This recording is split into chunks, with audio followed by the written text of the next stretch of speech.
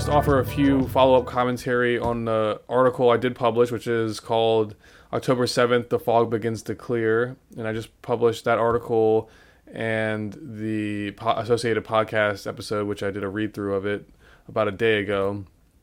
I'm going to be doing a series on the Middle East. So I did this article specifically to set the stage for other topics that we're going to go into.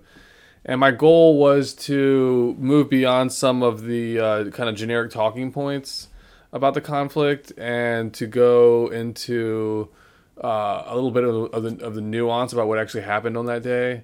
And I think the nuance is important because it starts to factor in the idea that there's maybe a hidden interest behind this. And more specifically, U.S. imperial interests, deep state interests, and that maybe these are using the Israeli state as a means to accomplish a larger goal.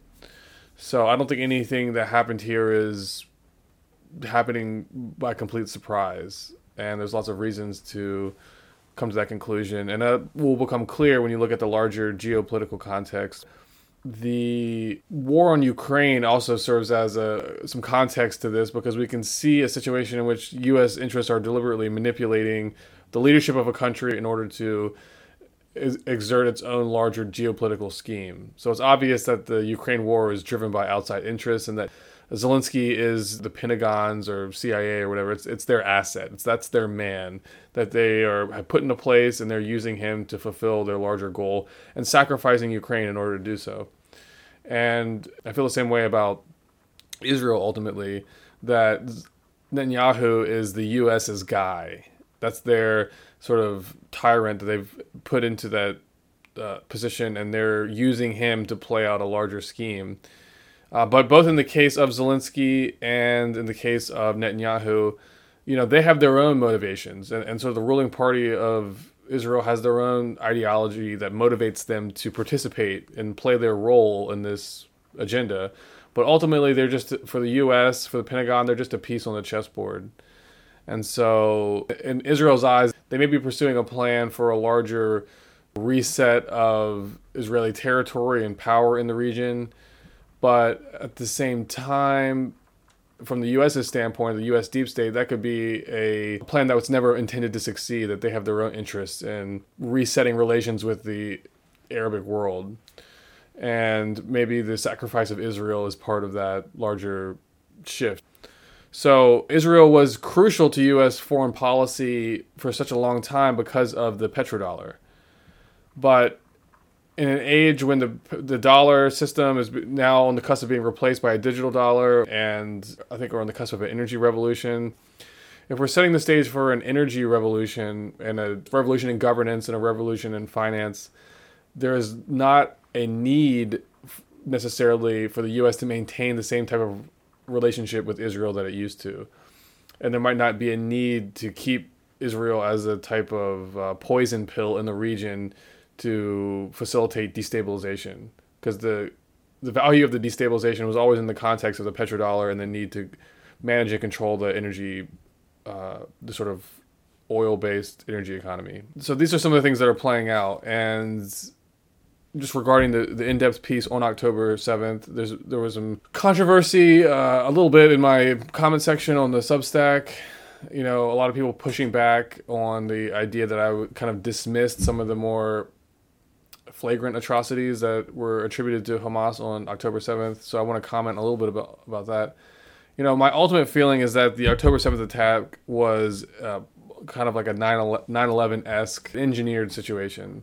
So it's pretty clear that Israeli defense and intelligence had foreknowledge and deliberately did nothing to allow this attack to take place. But I think they did more than that. I think they had their agents, particularly the Mossad or whatever, had agents in Gaza, as we know that they do have intelligence assets and have always managed Hamas from a strategic standpoint.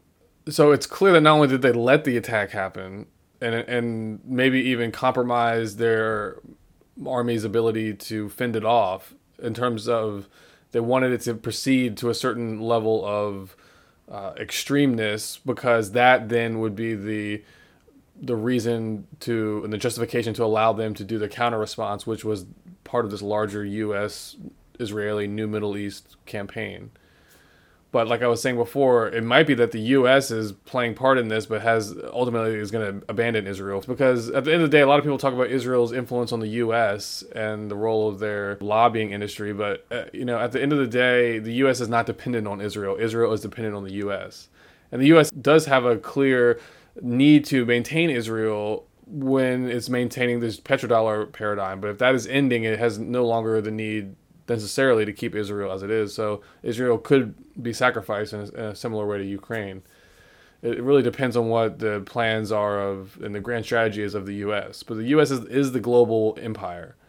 So Israel is not the empire. Israel is the vassal state of this empire. We have to understand that. Again, the U.S. is the dominant hegemon. It's the global power, and Israel is the vassal state. And so the global empire is free to use that vassal state as it wills. And so we don't know necessarily what its will is, but we know that we have this great reset and all this grand reshuffling going on. And so it's not clear that the long-term plan is to keep Israel in play in the same way that it has been for the past 70 years or so. So that's my view. So in my recent article on October 7th, one of the reasons I wanted to go into the nuance of the attack and the counter response and all of that was to demonstrate that it seemed like there was a ready-made propaganda initiative in place from the moment the attacks first took place. And we can point to all kinds of accusations coming out almost immediately that were very extreme that have since been debunked. Now, just because extreme things were debunked doesn't mean that certain atrocities didn't happen during the attack. But one of the points I try to make in the article that there were clear objectives from Hamas's standpoint why they would want to do this attack. But the militants who came in, they were not all Hamas. But there were many atrocities were performed, but it's not necessarily true to attribute all of that to Hamas, which is the government. There's also the PIJ, which is a more extreme and militant than Hamas is. And then there's also a bunch of unaffiliated militants and armed individuals who were doing their own kind of vigilante thing. And so it was almost like chaos. And one of the things that a lot of people have pointed out is that when these forces streamed in, they didn't expect to find so little resistance. And I think that's especially true with the other factions, the kind of unaffiliated groups who kind of streamed in and had unprecedented access to Israel to do kind of what they wanted for a brief period of time. And so I almost feel like that situation is part of the engineered operation because they gave these militants all kinds of opportunities to do whatever they wanted to express their hatred and anger towards Israeli citizens and soldiers and whoever they found. So there were atrocities that were performed that day. And so we have to consider when we look at some of the things that were documented and we look at, again, and compare them with the stated objectives of the Hamas mission that they originally planned, they don't align.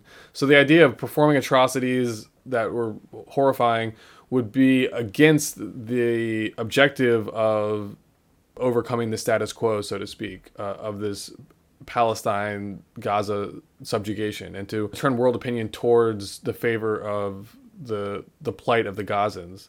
So if you're going out there and performing atrocities, then you're sort of setting yourself up for Israeli propaganda to show that, oh, these people are savages, that's why we need to cleanse them and all that. And so it's almost like these undisciplined acts were almost allowed, in a sense, by this lack of immediate Israeli counter to what was going on for hours and hours. You gave these insurgents time to perform their own atrocities. And at the same time, you had your own ready-made propaganda situation in place to make up atrocities that never even happened. And so you combine those two, and you get a powerful propaganda motion to sell the Israeli public and sell the international community on your planned counterattack in Gaza, the bombing campaign, and now the invasion, and the idea of cleansing the Gaza and making it unlivable, basically cleansing the population out, and then you have this Gaza region now available for Israel to use as it wishes, including for possible natural gas drilling and a potential Suez Canal alternative. So there's many geostrategic reasons why Israel would have an interest in doing the things that it's doing. And the 10/7 attack set the stage for all this. So my feeling is that Hamas was lured into this situation almost, because it was clear that Israel knew about this, and so they made the plans to use this situation to their advantage, and they let, to a degree, these invading militants, get their few hours of fun, or to express whatever they needed to express in terms of atrocities, these armed militants, and then they were all ready and set to use that against them to justify this bombing campaign and this sort of cleansing operation in Gaza. So that's my feeling about the attacks, and that's why I wrote the article. And then also I wanted to rectify some of my initial comments when I didn't understand initially what the objectives possibly could have been to this Hamas mission, this raid, because it seemed as if it was purely to perform atrocities. Well, now we're getting a different view of how many actually died by the hands of these terrorists. And it's important to point out that many of the Israeli civilians were killed by their own forces. So Israel killed many of its own people. And it was truly chaos. So I wanted to delve into all of that stuff in this most recent episodes. But I just want to take some time to add some further commentary to the article and why I wrote it. And check back soon. I'll have more analysis coming your way.